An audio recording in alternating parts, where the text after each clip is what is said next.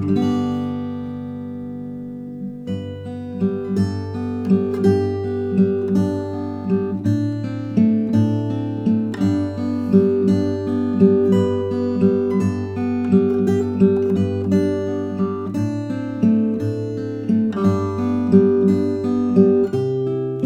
to the Blue Collar Zen Podcast, recorded here at the Detroit Zen Center.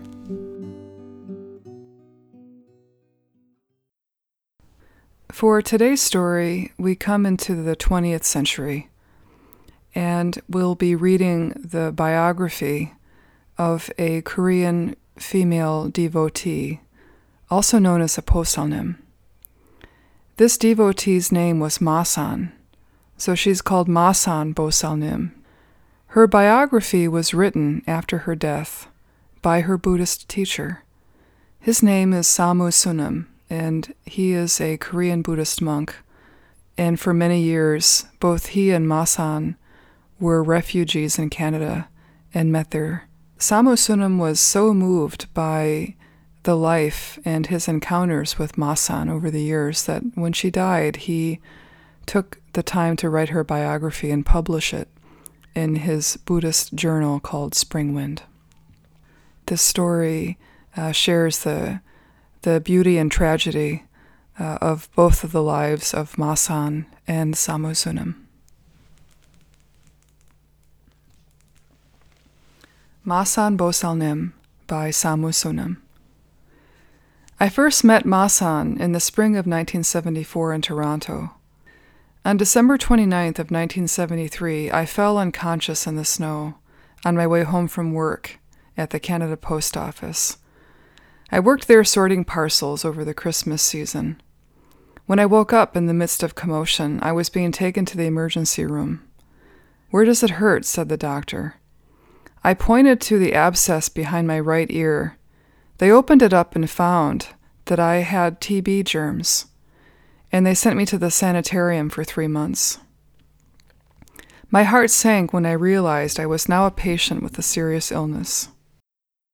I thought the sanitarium would be located far away in the countryside, but it turned out to be just outside the city limits. I began my patient life there on New Year's Eve in the ward that I shared with 12 others. I was often ridiculed by the other patients because I really didn't speak English, and I must have looked odd, being a short Asian man, the only Asian in the ward. There was a Native American Indian who was there, who was very quiet and reticent. He was their first choice for teasing, and he always endured their teasing with a gracious smile and avoided confrontation. I was very impressed with his nonviolent attitude, and in a way he became my teacher. It was during this time that I decided that the sanitarium would be the perfect place for me to practice a silent 3-month meditation retreat. And so I was grateful for this opportunity, but unfortunately it was cut short. Although I was supposed to be in the sanitarium for 3 months, in the second week of February, the doctors decided that I was well enough to go home. They sent me back with several months' supply of 5 or 6 medications, and I was still set on doing my retreat. The next morning, while sitting before the altar, I made a vow to extend the 3 months into 3 years. Before I left Korea, I had promised my master, Solbong Sunam, that when I came west, I would eventually do a 3-year retreat. Now was the time. I stopped taking my pills and instead believed in the healing power of my body and Dharma practice. This turned out to be wrong, but seems to be the only way that we human beings will learn. In early April that year, I was visited by 5 Korean women. They somehow heard that there was a monk living in the basement apartment, and they came to ask me to conduct Sunday services for them. I was hesitant, but I reluctantly accepted their request. Their request was natural and proper, but I was preoccupied with doing my retreat. It goes back to this small revolution that we had in Korean monasticism, where the monastics, also called Ipan, attempted to be pure and unworldly, and had a kind of obsession with doing retreats and not involving themselves in the worldly affairs of other people, called sapan. So I was aware of the challenges ahead as I attempted to overcome this spiritual obstacle. I knew that I might fail miserably in both personal cultivation or in serving the world. But like a Wadu, I thought of the Bodhisattva Samantabhadra in his 9th vow. This vow states, "Follow worldly beings." So I figured that I had to be willing to learn from people and keep waking up every day in the harsh reality of everyday life, like a lotus in the muddy water. The Posalnims invited me out to lunch, and so I followed them to a Korean restaurant on Bloor Street. 3 days later, another Korean Posalnim appeared. She was carrying rice and candles and incense. When I saw her, it took me back in time to the poor Korean countryside and the culture there of devotional worship by female devotees. This woman was special, and she was plain and unlearned, but there was something pure and glowing and naturally graceful about her. She made prostrations that moved me before the altar. She told me she saw me at the Korean restaurant 3 days before with the other Korean women. She said she came to Canada with her 2 daughters 8 months before. Her son had been a miner in Germany for 5 years and brought his mother and her 2 other children to Toronto. So she was a dishwasher, and she told me that in the Korean restaurant where she worked, she never looked toward the dining hall, but just stayed focused on her dishes. But the day I was there at the restaurant with the other Koreans, she inexplicably decided to look toward the dining hall and saw me. She said she couldn't believe it and said to her coworkers, "There's a Korean Buddhist monk here in Toronto?" So eventually she was able to figure out where I lived. And she came to visit me and said, "Sunim, I'm so happy to have found your temple." I told her this wasn't a temple, it was just a basement apartment. I said, but she said to me, "No, Sunim, if there's a monk and a Buddha statue, this is a temple." This Bosalnim began coming twice a week, on her day off and on another morning before work. She would help me prepare a meal and make 108 prostrations. She would wash the dishes and clean the meditation hall and bathroom. It was really just a living room, but she always called it a meditation hall. She would go to work afterward and could not get Sundays off, so she was unable to join the other Korean women for the Sunday services I had begun conducting for them. After several months, she did start joining us on Sundays, and when she would come, she would hardly say anything and would move around so quietly that I was often unaware of her presence.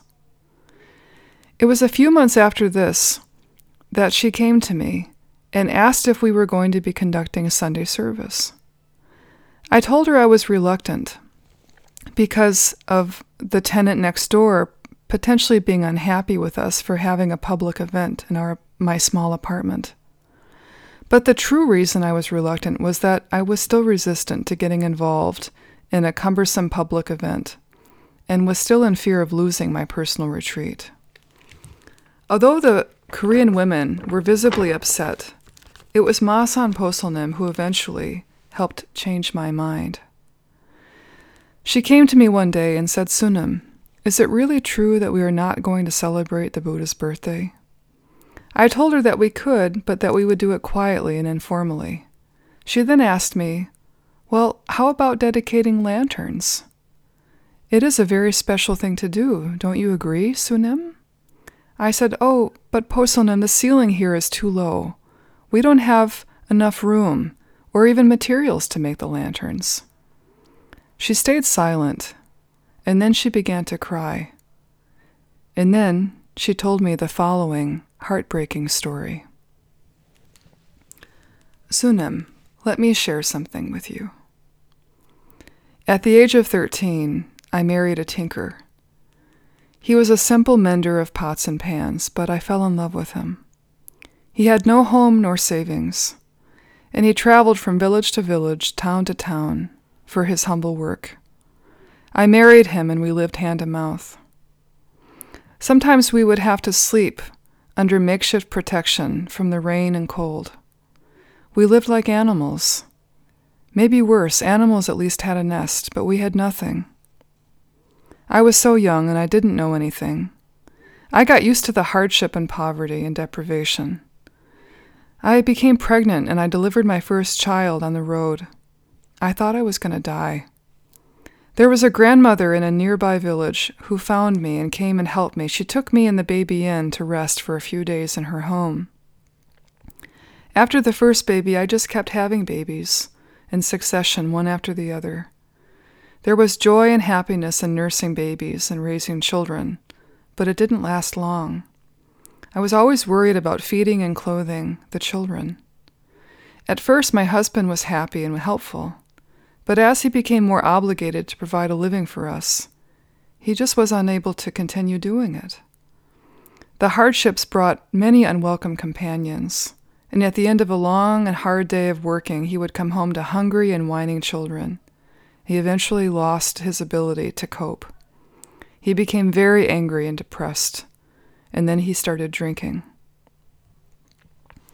My life was like herding a flock of hungry piglets from place to place. She was so tired of her family's vagrant life, but more than anything, she was so upset because they were starving. She realized she had to take care of her children by herself. She took all of her children and went back to her hometown, Masan, which is a port city in South Korea, and is where she derived her name, Masan Bosal. With the help of her relatives, she rented a small room and opened a roadside stand selling seasonal produce. But the spring brought hardship when food shortages were the most severe in the countryside. Over time, I gave birth to 11 children. I lost 3 and raised 4 sons and 4 daughters. I was happy when the big ones became old enough to leave home and feed themselves. In one small rented room, I lived huddled with my younger children, and we just waited patiently for the green shoots on the sunny side of the mountain to appear. I would take my children to pick greens from the fields. I could tell the edible plants from the inedible. My favorite were shepherd's purse, amaranth, and mugwort. But these wild and hardy plants were not enough to feed my children, and they had chronic malnutrition. And even the greens were in short supply to feed 5 mouths every day. It was the Korean War, and there were many vessels in the port of Masan waiting to unload war supplies. One morning, I heard something fall outside my window, and through a small sealed window, I saw the box in the yard. I knew the box fell into the wrong place, so I waited for someone to take it. I didn't realize that it was war rations. This story of Masan Sunam suddenly took Samu Sunam back in time and reminded him of his own life. The following is a short account of Samu Sunam's experience in Korea during the war. While I listened to Masan Bosal tell me her story, I remembered a time that I stole rice. I was 9 or 10 years old, and I was the youngest child living alone with my mother. We had a small house, but our food supply was always low. For breakfast, I would have watery porridge, and then I would go to school. It would take me 30 or 40 minutes to walk home from school. Often, by the time I crossed the bridge over the old city limit, I would feel so dizzy that I would have to sit down for a while. When I finally got home, there was never lunch. We only had 2 meals, breakfast and dinner. The days were growing longer, and it would be a long while before dinner. I was so hungry. It was enough to drive me crazy. I was always looking for something to eat, crumbs or anything, but the house was bare. One afternoon when I came home, my mother was nowhere around. I hesitated for a second, but then I went straight into her room to her clothes chest. And it was the only place in the house I never touched, but that day I opened it, and as expected, I found there our rice bag. I took 2 handfuls and put them in my pocket. I went into the garden, and I began to secretly chew a mouthful of the raw rice grain in the yard. And then I saw my mother standing before me. It would have been better if she would have reproached me, but instead she remained silent and just began stroking my head. I broke down crying. The emergency rice bag and some other textiles were all she had to support us until the next season of produce in June. I never saw my mother shed tears, but I know she did in silence, and I know that I was the cause of many of those silent tears. I said to Masan, "Please continue your story." "Well, Sunim, it was when we were living in the makeshift hut on the hillside in Masan that the spring greens were all gone, or maybe they had grown too tough to eat. And even though white flowers bloomed and the owls hooted, there was no food. And there were more days without food than with food. And we were so weak from exerting ourselves that we just started lying down. But one day, the neighborhood shaman appeared, Mudang, and she helped us a little bit from time to time, and so I called her Big Sister. I said, "Big Sister, why have you come to my home?"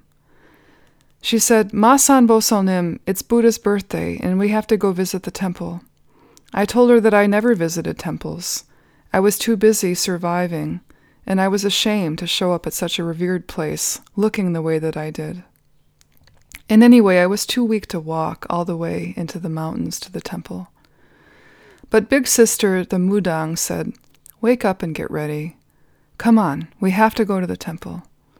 I said, "But Big Sister, I'm dirty and disheveled. I'm so embarrassed to appear at the temple like this. I don't even have proper clothing." Big Sister said, "Don't worry, I'll take care of that." And she motioned to the two friends she had brought. They brought in water and washed my face and combed my hair. They brought in a little food for me and my children to eat. I was too weak to resist, and so I entrusted myself to them. I agreed it would be very wonderful to visit a temple on Buddha's birthday. Big Sister said, "It's not your body, but your mind that will carry you to the temple." I said to Big Sister, "What am I supposed to do when I get there?" Big Sister said, "Just tell the Buddhas and Bodhisattvas what's in your heart." When we finally arrived at the temple, I was short of breath but giddy to the point of fainting. They left me to rest under the shade of a tree in the temple compound. I felt good again and gained a little strength. I looked out from where I was resting and saw many old women, grandmothers, all clad in white, accompanied by their daughters and grandchildren, gathering in the fragrant pine tree blossom pollen blowing in the wind. They were all carrying bundles of grain and fruit, candles and incense, on their way to the altar. They were carrying these offerings on their head. Some were clad in gray and carried tote bags on their backs like monks. It was such a different world. I followed them to the prayer hall called the Daeunjang, or the Popdang. The stone stairs that led up to the main Buddha hall were long and steep. I was emaciated, and so it was very hard. Eventually I had to crawl on all fours to get up to the top of the steps and enter the prayer hall. When I entered, I looked up and saw the big Buddha figure staring down at me with such a peaceful expression. When I saw the big Buddha, I wanted to do prostrations, but I could only do 5, and then I collapsed. I sat down to catch my breath, and I stared up at the big Buddha figure. Suddenly, tears started flowing. First it was a trickle, then a flow, and after that a cascade. I thought my tear fountain had long dried, but there must have been a hidden one. Old sorrow and sadness welled up inside, and tears gushed like torrents. I must have cried for half an hour. I felt so light and clear afterward. It was as if a 1,000-year obstacle had been oppressing me and was suddenly gone. Suddenly, everything was open, as if the dark clouds in the overcast sky had been swept away. Bosal came out of the Popdang and joined Big Sister and the two friends. Right away, Big Sister read the change taking place in Bosal. "Did you see anything, younger sister? Or did the Lord Buddha say something to you?" asked Big Sister. "I saw the big Buddha. That was good enough," replied Bosal. "Are you happy now?" Today is the happiest day in my life. This is all thanks to you, Big Sister. Big Sister helped Bosalim dedicate 2 lanterns, one for the Buddhas and one for the bodhisattvas in the world, and the other for her children. When they came home, Big Sister invited Bosalim to her shrine and asked her to hold the bamboo. She recounted, Big Sister invoked a spirit through a prayer chant. Big Sister kept asking me, "Are you receiving it?" Then she asked me to jump. To my big surprise, my body jumped nimbly up and down by itself. Then she said, "Now you're ready. You'll make a good genuine mudang." I declined and told her, "The way of Buddha is good for me. I'll serve big Buddhas and bodhisattvas wholeheartedly." And then I came home. From then on, I have always cherished the thought of Buddha in my heart. Being poor and hard-pressed, I cannot go to the temple often, but at least once a year, on Buddha's birthday, I have gone to the temple to see the Buddha and dedicate lanterns. It was at the Buddha's birthday in May that I met the Buddha of my heart. Bosalim was looking straight at me. I told her that I would celebrate Buddha's birthday full-heartedly. Her story touched me deeply, but more than anything else, I realized while listening to her story that I was attached to the signs and forms of my retreat. If I could do retreat while cooking, washing dishes, and having a bowel movement, why couldn't I do a retreat while celebrating a public ceremony? A true practice and study of mind do not take any fixed forms or marks. Therefore, one can practice and study anywhere and any time unnoticed and invisibly. Furthermore, non-monastic practitioners cannot goof off. Only monastic practitioners who enjoy the benefit and protection of renunciation can goof off. I reminded myself of the sayings of past teachers. Practice in the midst of activity is superior to practice in quiet. When the Sunday service Bosalims learned of my decision, they were overjoyed and sprang into action for Buddha's birthday preparations. I was struck by their skills and resourcefulness. They organized themselves to make paper lanterns, decorate the altar and meditation hall, and prepare a feast. My role was to run their errands. It was my duty to hang finished lanterns from the ceiling. The ceiling was low, so low that a tall person could nearly touch it. Now, with delicate lanterns hanging close to the ceiling, we had to bend low while walking in the Buddha room. No trouble. The Bosalims were happy and excited. They must have been feeling free, doing what they had liked and being at ease with themselves for the first time since they came to Canada, where they were limited to taking care of their grandchildren while their sons and daughters were at work. The Bosalims chanted, sang traditional inspirational songs, and laughed out loud working together. It made me so happy to watch them working and enjoying Dharma friendships by sharing their life stories and Buddhist experiences in easy conversation. I was learning from them the meaning of follow sentient beings, the 9th vow of the universal vision, Bodhisattva Samantabhra. On the day of the celebration, I used a substitute to ring the temple bell. In my formal Dharma talk, I reminded the Bosalims that together we were founding members of the first Korean Buddhist temple in Toronto and most probably in Canada. Most of the Asian ethnic Buddhist groups from the Northeast and Southeast Asia were represented in big urban populations in the U.S. and Canada. This particular celebration was unprecedented in the long history of Buddhism because it had the added significance of introducing Korean Buddhism to the West. I continued, "It is true that we did not come to this country as Buddhist missionaries, nor did we have social consciousness of our faith as Buddhists. Rather, we came as refugees, immigrants, or dependents. However, these factors do not change the reality of our presence here. The reality of our presence here is that we are first generation of Buddhists from Korea. Like pioneers, being the first generation comes with obligations. Born and raised in Buddhist Asia, we are indebted to the East. Warmly welcomed to this multiracial, egalitarian country and cared for by the Canadian welfare system, we are indebted to the West. How do we repay our indebtedness to all of these? We are poor. We don't have skills. We don't have great knowledge. All we have is Buddhism. So you have to learn to live a little Buddhism to people. You have to share a little Buddhism with your friends and associates and strangers. This little Buddhism could be a little kindness, a little smile, a little help, a little compassion, and a little wisdom. Often a little kindness or a little help is all people need in order to make them feel really happy. The main ceremony was followed by a big feast prepared by Korean Sangha members. All the Bosalnims were wearing their traditional holiday dress, consisting of a skirt and short coat. Their grandchildren's put on rainbow-striped garments for the children.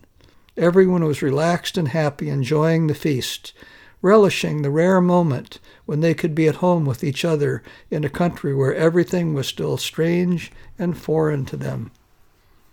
After the feast, we were looking forward to the evening lantern lighting ceremony. Some went out to walk in the fresh air to pass the time. Old Bosalnims took advantage of the time to rest and nap. Others checked their lantern dedications and prayer slips that carried their goodwill and messages from their compassionate Buddhist hearts. Around 7:30 p.m., just before dusk, we began lighting candles in the lanterns one by one. We followed the authentic style of the mountain monastery where there was no electricity. The only candles we could get for the lantern lighting were long tapers. So while chanting Sogamoni Bull, we watched the lanterns being lit and glowing in the darkness. But so many candles burning close to the ceiling generated a lot of heat, which made the candles bend or melt down, burning the paper lanterns. I was alarmed. I assigned a young boy to keep watch.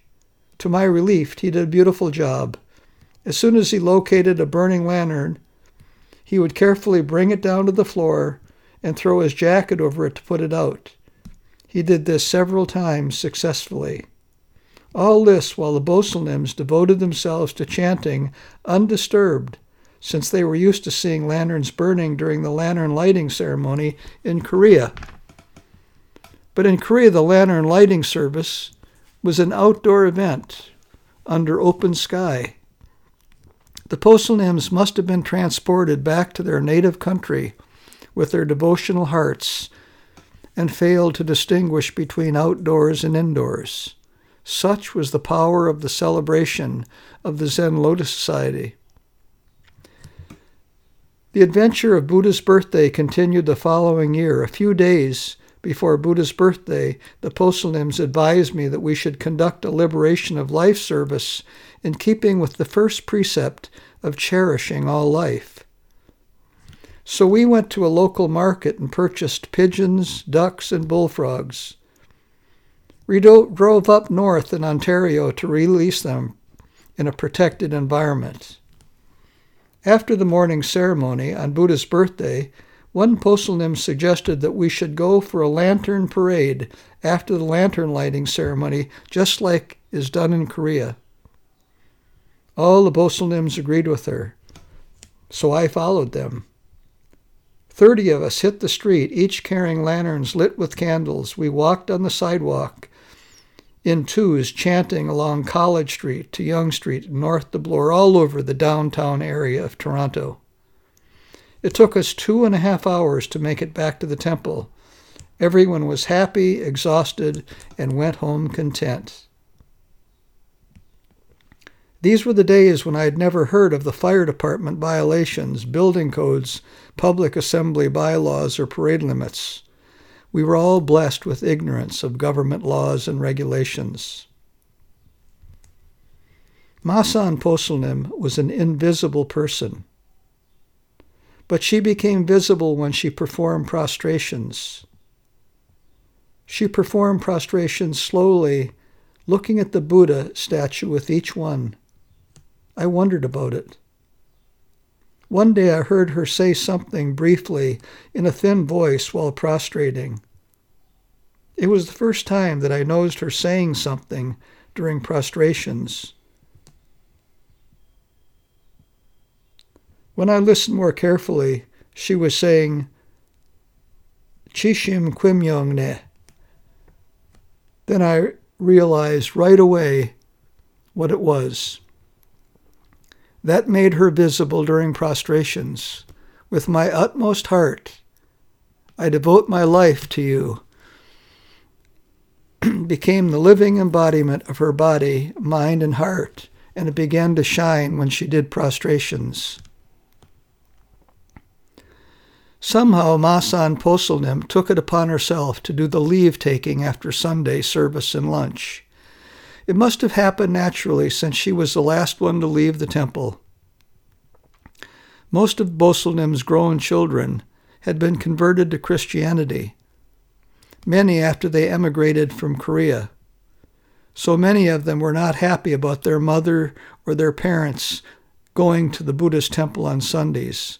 They did not understand why their mothers had to go to a poor basement temple and follow old-fashioned and outdated teachings instead of attending a big church and receiving gospel teachings. So reluctantly, they would drop their mothers off at the temple on their way to church. On their way home, they would come to pick up the Bosal, but would stay outside in their cars and honk. Then the Bosal would gather their bags and hasten out. Masan Bosal would follow them outside to say goodbye. At their children's urging, the Bosal hurried into the cars. Masan Bosal would do hapchang and make a deep bow. When she raised herself, the cars would already be gone. Then facing College Street, where the car was headed, she would make another deep bow. Masan Bosal did this every Sunday with the same degree of utmost heart and would softly say, Sungbul Haseo, may you attain Buddhahood. In her humble and pure mind, everything that came with the Buddhist world was wonderful and magnificent and deserved her veneration. In the Korean Buddhist world, Buddhists say Sungbul Hashipshio, to greet people and to say goodbye. Therefore, it has somewhat become perfunctory, particularly when said lacking sincerity and real feeling. I advised her to say,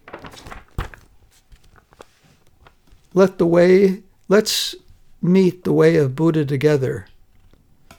When Masan Bosal learned to meditate, her simple and humble mind was transformed with no mind. She sat like a rock, silent and timeless, in full lotus posture. After meditation, her life seemed to flow like a river of no mind. Once when I came home from an outing, Bosal was at the temple meditating. Sensing that I arrived, she came out and told me, When I came and entered the kitchen today, I saw a mouse sitting on top of a rice sack with its eyes closed. It didn't move at all. So I thought it must be dead and said to myself, How wonderful to shed your body at the temple. With hapchang, I made a deep bow with a prayer. When I raised myself, the mouse had disappeared, she said, and laughed brightly like a child. In August every year, we observe remembrance to our relatives and friends who have gone before us, who have been missing from our lives. We seek peace and reconciliation and support their journey of life. The Bosal dedicated memorial tablets and offerings for their deceased and missing and offered services. Masan Bosal would help with the preparations and attend, but I never saw her offering the service for her relatives or friends. One year during the preparation, I asked, I've never seen you offering services for your kin and friends. Any secret reasons, Bosalnim? I don't have anyone to remember or offer services for, she parried. How about your late husband, I pressed. Upon that, she jumped up and spat out her words in typical Gyeongsangdo dialect and said, What? Service? I was so happy when he checked out that I felt like dancing all day long. Hurrah! It was a day of liberation. She startled me. Masan Bosal passed away in February 2011 at the age of 91. Her Buddhist name was Universal Buddhahood. She was my teacher and truly a formless bodhisattva.